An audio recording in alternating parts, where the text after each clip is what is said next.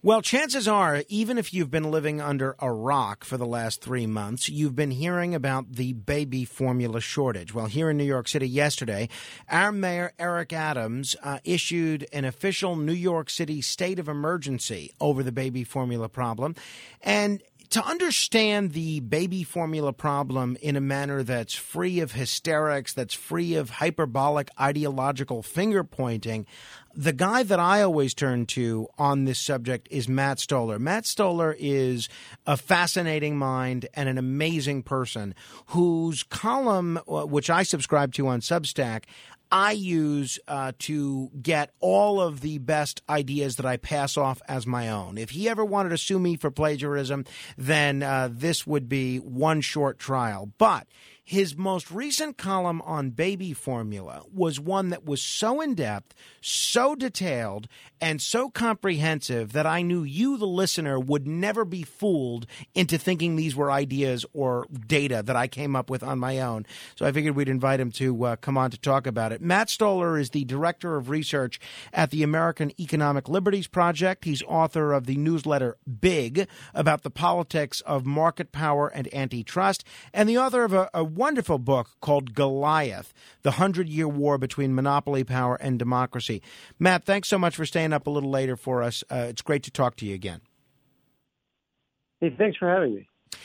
Before we get to the baby formula issue, the column that you wrote on Wednesday or Thursday of last week about the stock market, I found so interesting. I mean, we've seen the stock market go down, down, down, however many straight weeks of downturn, and a lot of people very concerned. And yet you in this column, you seem to take the view that the decline in the stock market might actually be a good thing. I think this is going to be something that strikes a lot of our listeners as counterintuitive. How can a stock market fall be a good thing? Right. Well, I think that we've been sort of living in a fantasy land over the last couple of years since the Federal Reserve, sort of since COVID started and the Fed printed trillions of dollars. We've been living in this strange era of just incredible speculation in all sorts of things, everything from old Nike sneakers to cryptocurrencies, to private equity, to housing. And what's happened is there's been this disalignment between what is actually economically useful, things that we make and need for our lives, and what is financially, what the financial markets look like. And that's fundamentally unhealthy for society. So, financial return should really match at some level economic value. And if it doesn't, then you're opening the door to lots of kind of strange speculative endeavors and cheating and arbitrage. And that's a lot of what we've been seeing over the last couple of years. So having the stock market, it's not that it's good that the stock market or financial markets go down, but it's useful that you kind of get rid of that mismatch between what is economically valuable and what the financial markets reflect. It is interesting. After a year of the pandemic, we saw a whole bunch of businesses still closed. We saw a whole bunch of folks without money and without jobs, and a lot of folks unable to afford to pay the commercial rent for the businesses that they had in New York. And, you talk to ordinary, average, everyday people on the street, and they were having a tough time, even with the government stimulus. And yet you'd look at the stock market, and you thought it only went in one direction, up, up, up, and up. So I guess what you're saying is that maybe this is bringing the markets, the stock market, more into balance with where reality is, rather than where speculation leads the stock market to be. Yeah, I think that's right. I mean, sort of broadly speaking, I think since the 1980s, we've gotten confused in our society about what wealth really is. Wealth is the ability to make things that we need, not numbers on a screen. And so, when you have incredible amounts of value in speculative endeavors, but you can't make baby formula, or you can't make personal protective equipment, or a whole bunch of different pharmaceuticals, or lots of things that are in shortage. Are you really wealthy, or do those numbers on a screen really reflect actual social wealth, or is there something kind of off about, how we're thinking about the world? And ultimately, finance is kind of accounting for what we're doing in reality. And if that accounting gets screwed up, which it kind of is when you have these shortages, and yet the screen reflects immense amounts of wealth, but you can't feed babies. There's something that's really problematic about that. Now, if people are just tuning with talking with Matt Stoller, he's the director of research at the American Economic Liberties Project. One of the look, I know you've been doing a lot of great work for a long time, but one of the things that first put you on my radar screen, and I think on the radar screen of a lot of our listeners, is the research that you've done into Amazon. Now, you've described Amazon, in my view, rightly so, as a monopoly and as something that needs to be regulated much more stringently than it is now. But for the uninitiated, we have a lot of conservatives listening to our show right now. A lot of people believe in things like free markets. For people listening to us now, if they don't want to buy their book on Amazon, they could buy it on barnesandnoble.com. If they don't want to buy whatever widget they want to purchase on Amazon, they could buy it on Walmart. Can you explain to the average ordinary person, how is Amazon a monopoly if you can still buy things elsewhere? And why is that bad if Amazon seems to be delivering at the touch of a button so many of the things that we seem to want within a day or two? Yeah, no, it's a great question. And, Amazon is obviously really convenient. And I use it all the time. I think it's, just like a lot of, it's great technology and everything. If you, as a consumer, most people can get stuff from multiple places, right? So from a consumer standpoint, it isn't necessarily a monopoly, although oftentimes it's harder to get stuff from other places. But you have to look at market power from different perspectives. So if you're trying to sell something, right, or you're like, the easiest one to look at is books, because that's the oldest part of Amazon, but they control 40, 50% of online sales in general for retailers. So this applies to everything.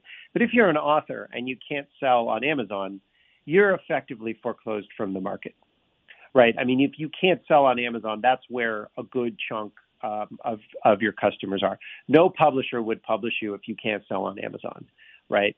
And that's largely, especially if you're like a new author, or, if you've sold your books in very specialized, booksellers might be able to do it. But most people that write books wouldn't be able to, wouldn't make sense to write a book if you can't sell on Amazon. And that's true broadly across a lot of different categories. And so the way that Amazon exploits its monopoly power is not necessarily, the consumer doesn't necessarily notice it, because the consumer can go and buy elsewhere, but it's to the supplier, which is to say to the entity that's trying to sell their goods through Amazon, either as a wholesaler directly to Amazon or as a third-party seller. And to those entities, Amazon asks for really large fees, and fees in a number of different ways. And then they will surreptitiously raise prices to consumers. But Amazon is so powerful that not only can they raise prices to consumers, but they can actually force sellers that are selling through Amazon to not give better prices to any other third-party seller, which means that even though the prices are being raised, you wouldn't know it as a consumer, because Amazon is so powerful that they're forcing prices to be raised all over the economy. Anywhere that you go for whatever widget that you are trying to buy, the price is now higher just because Amazon told the widget maker, if you want to sell on Amazon, right, you have to raise your prices elsewhere. So you don't see it as a consumer, but prices are higher. and then the fees and they exploit the market power on the sort of producer side. We could do a whole 3-hour show on Amazon alone, but I just wanted to give folks a primer as to where you came down on this. Now, let's talk about the issue of the day, quite literally, baby formula. This whole shortage is very real to me, with my wife and I having a 6-month-old, and we've been living and dealing with this baby formula shortage for a couple of months, and it seems just in the last 3 weeks or so, the media has sort of woken up to what those of us that are new parents have been dealing with. You wrote the most clear and descriptive explanation of the problem and how we got here that I've seen anywhere. What caused the problem with the baby formula shortage? How did this all begin? Yeah, so there's two main causes. The first cause is that the market is very consolidated, and the biggest baby formula producer is Abbott Labs. They have about 43% of the market, and their main factory in Sturgis, Michigan, the FDA shut it down because they had old machinery and that was kind of broken, and they were accidentally putting deadly bacteria into their products. And so, the FDA did some inspections. There were whistleblowers. They were falsifying records. And finally, FDA shut down the factory. When you shut down a factory like that, it has consequences in the marketplace because there's not enough baby formula, particularly not enough sort of specialized forms of baby formula that babies who have allergies or have special gastrointestinal problems that they need. So that's part one. And that people kind of get that. They understand, the factory shut down, therefore There's not enough. But the part that people don't get is there's a secondary market power problem here, which I think is actually more important, and that is the distribution of baby formula is done in a way that causes that the distribution is monopolized. So about half baby formula is bought by the federal government or subsidized by the federal government. And the way the federal government buys baby formula is they say to the two major formula makers, there's three, but two main ones, they say, we will give you, if you give us a reasonable price through rebates, we'll give you monopolies over individual states. And so, every state basically has one formula maker for that state. And, essentially it's about half of the formula is bought by the federal government or by the government. So if you win that contract, no retailer is really going to stock alternative baby formula. So you kind of get the monopoly over the whole state, all baby formula, regardless of whether you get government subsidized formula or not. And then what happens when Abbott can't fulfill their orders is all the Abbott states, they can't get formula because there's no infrastructure set up to deliver alternative forms of formula. So what you're seeing is we do have there's not as much formula as we want nationally, but there is enough basically if we spread it around. The problem is that in a lot of Abbott states, there's terrible shortages. In states that are Meade Johnson states, it's pretty much fine.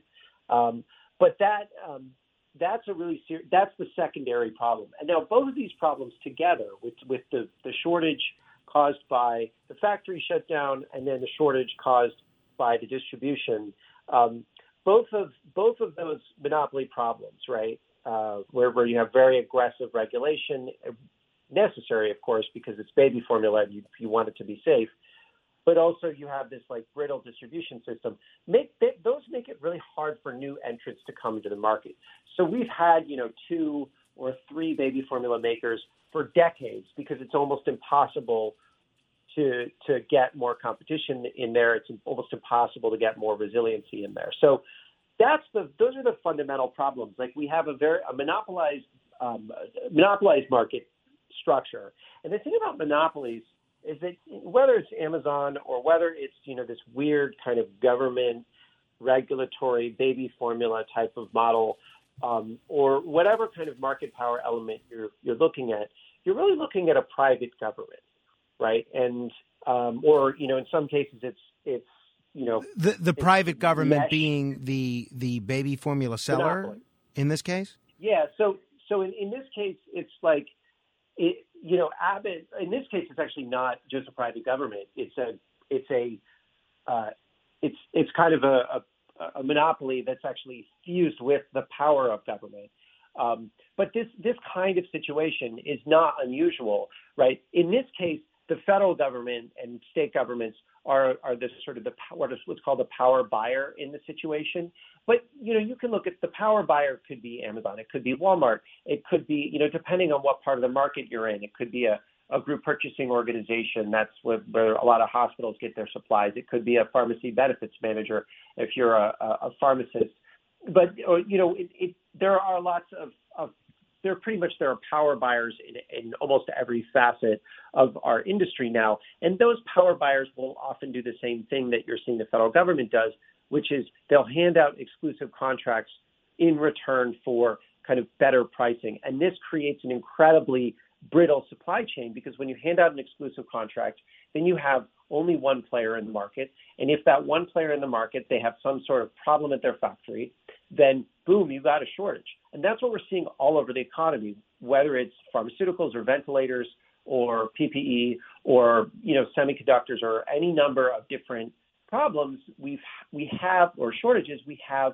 They're all a result of consolidation, and then boom, the supply chain goes out and there's no resiliency. So, again, we're talking with Matt Stoller. You can check out his website, mattstoller.com. There's links to all his writing. So the fundamental nature of this aspect of the problem, not the handling of the contaminated baby formula and that whole thing, it's that the government gives out monopolies to individual baby formula manufacturers and essentially becomes slave to those manufacturers to fill the need in those communities, those states. Yeah, I think that's a fair way to put it. The FDA probably knew that Abbott was screwing up, and my guess is Abbott was saying, "What are you going to do? Shut us down? Like, you can't." Right. But if you're a new entrant, and there are new entrants, like there's one company called Bobby, which makes, organic or European style baby formula. And, it took them 5 years to get into the market, and it was hard. Right. And there's another one called ByHeart. Same thing. Very hard to set up a factory. Even if you don't set up a factory and use a contract manufacturer, it's really hard to get your product approved. But once you're in there, right? I mean, these are niche players, right? So they can't scale to fill the needs. But once you're in there, if you're Abbott or you're Reed Johnson or you're Nestle, then you can do whatever you want. Not whatever you want, but you can do a lot. And the FDA is not gonna stop you, or it's much harder for them to stop you because you have this market power. Interesting. Talking with Matt Stoller. Check out his book, Goliath, worth reading. Now, you mentioned European-style baby formula. One of the things that we've seen in the news the last day or two is that they are importing baby formula to the United States from Europe. Why was there a prohibition on importing baby formula from Europe to begin with? And will this step in bringing in this European baby formula, will that alleviate this shortage that a lot of families are dealing with?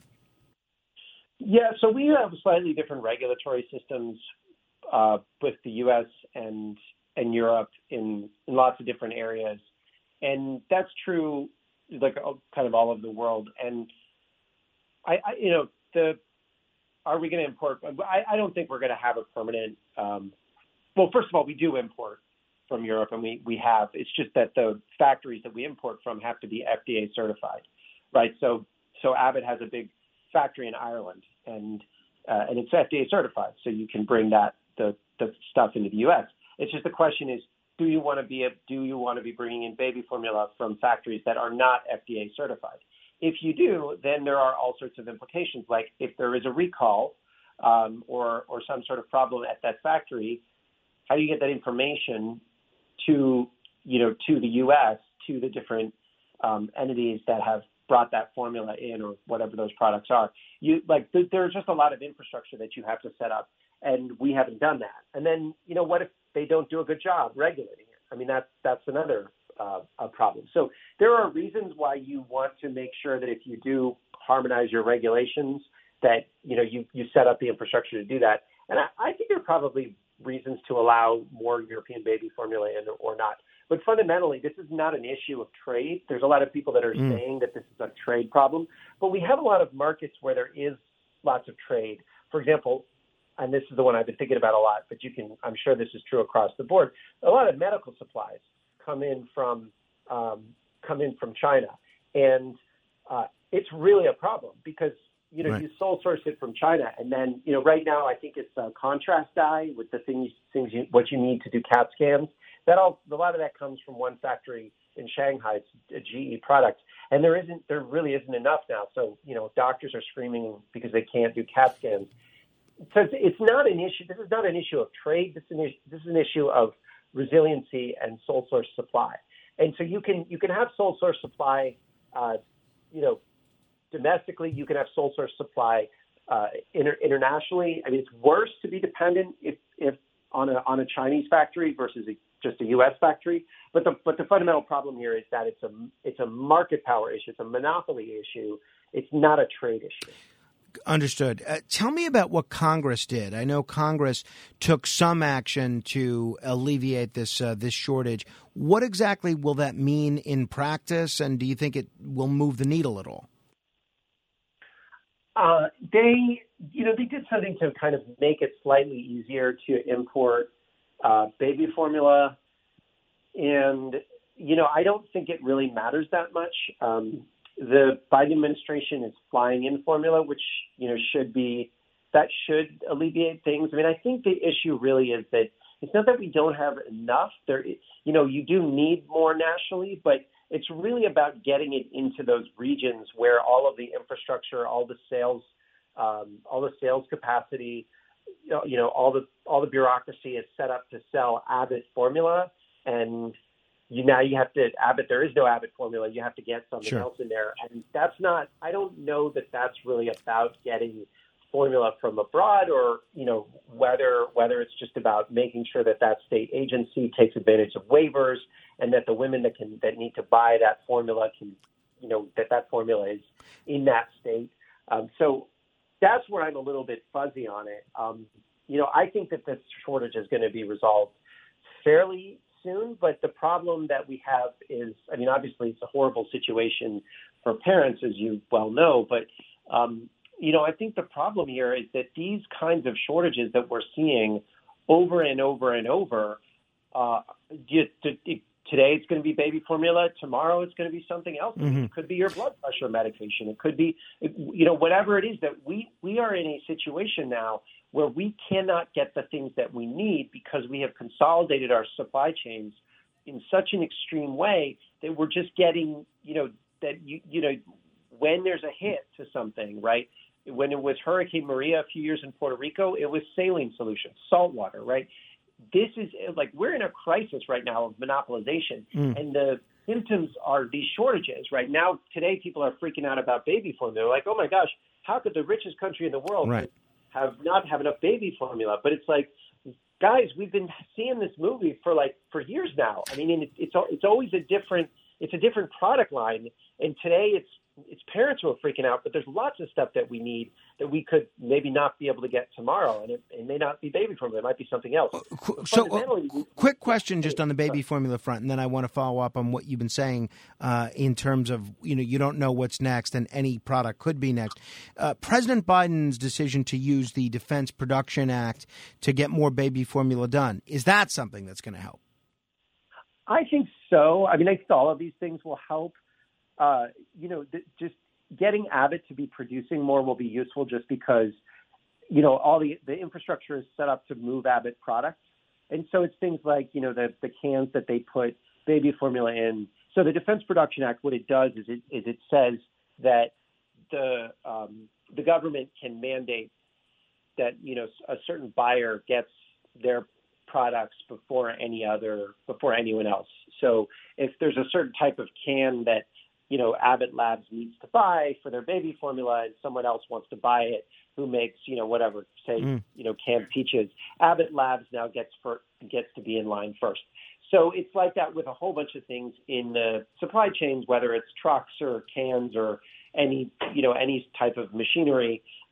Abbott Labs and Mead Johnson and Nestle, they're all going to be, they're going to be first in line, and so that should accelerate the ability to make enough and distribute enough baby formula, fairly quickly. And you alluded to the fact that it could be any number of a wide variety of products that, because of the monopolistic nature of our current markets, could be the next entity that results in a severe shortage, including if it's something that's essential for people to live, like baby formula is. What's the solution? How do we sort of demonopolize our economy so that this doesn't happen with John Q product in the future? Yeah, so there was a story last night. With 60 Minutes reported it was a lot of chemo drugs, particularly for children, are out of that are cheap. They're generics. They're in shortage. So it is, it's really bad. The answer, we have laws on the books that are pretty good. They just haven't really been enforced. So we have antitrust laws that say that exclusive contracts are illegal. And, it's pretty hard to enforce that, but you can pretty much, we can do a better job than we're doing. A lot of it is making sure that you don't have what are called power buyers. So you started off by asking about Amazon, and the kind of behavior I was offering with Amazon is that's the behavior of a power buyer who buys so much in the market that they can structure the market and then they can dictate to the suppliers terms. And usually what they'll do is they'll say, give us better prices, and in return, we'll give you a sole source contract or preferential placement. And that ends up thinning out the supply chain. In the case of baby formula, the federal government was acting as the power buyer. In other areas, it's, there are different power buyers, but they all have the same dynamic, which is give us better pricing, we'll give you a sole source contract, and then that thins out the supply chain. So you get rid of that situation, right? You just say no more sole source contracts or exclusive contracts, then a lot of the problem, and you get rid of the rebates so that you can't get better, no discriminatory pricing. You do that, and then it goes a long way towards solving the problem. We have laws on the books that should do that, so we just need to start enforcing them. And then you can also just pass, like, one thing I would love Congress to do is to just pass a law saying that anything that the FDA regulates, we can assume that anything the Food and Drug Administration regulates, it's probably something that we need. It's food or drugs. If you're a power buyer, you have to be buying. You can only buy 20% from one supplier or 25% from one supplier. Like you have to have at least 3 suppliers or something like that. That would just immediately mandate a lot more resiliency in a whole host of different areas, and then that would create leverage for producers. They would get more margin and they would be able to kind of take care of their factories. Well, that's one other thing I didn't mention, which is that if you are, this is particularly the case with pharmaceuticals, but if you have to sell to someone, right, and they control the market and they keep taking more and more in fees, then you will underinvest in your factory. You will underinvest in safety. And then the FDA will come in and say, gosh, your factory is really not well taken care of. We're going to have to shut you down, and boom, you have a shortage. So the other issue here is if there's no competition, there's no margin for the producer, and then the producer ends up not being able to produce ultimately. Matt, I'm going to have to end it there. I very much appreciate the insight and the time this morning. I'll look forward to our next conversation. In the meantime, I'm just going to keep stealing your ideas from your terrific Substack column. Appreciate it. Thanks a lot. We'll take your calls next if you want to comment on any portion of our conversation. 833-969-4447. That's 833-969-4447. This is The Other Side of Midnight. Straight ahead.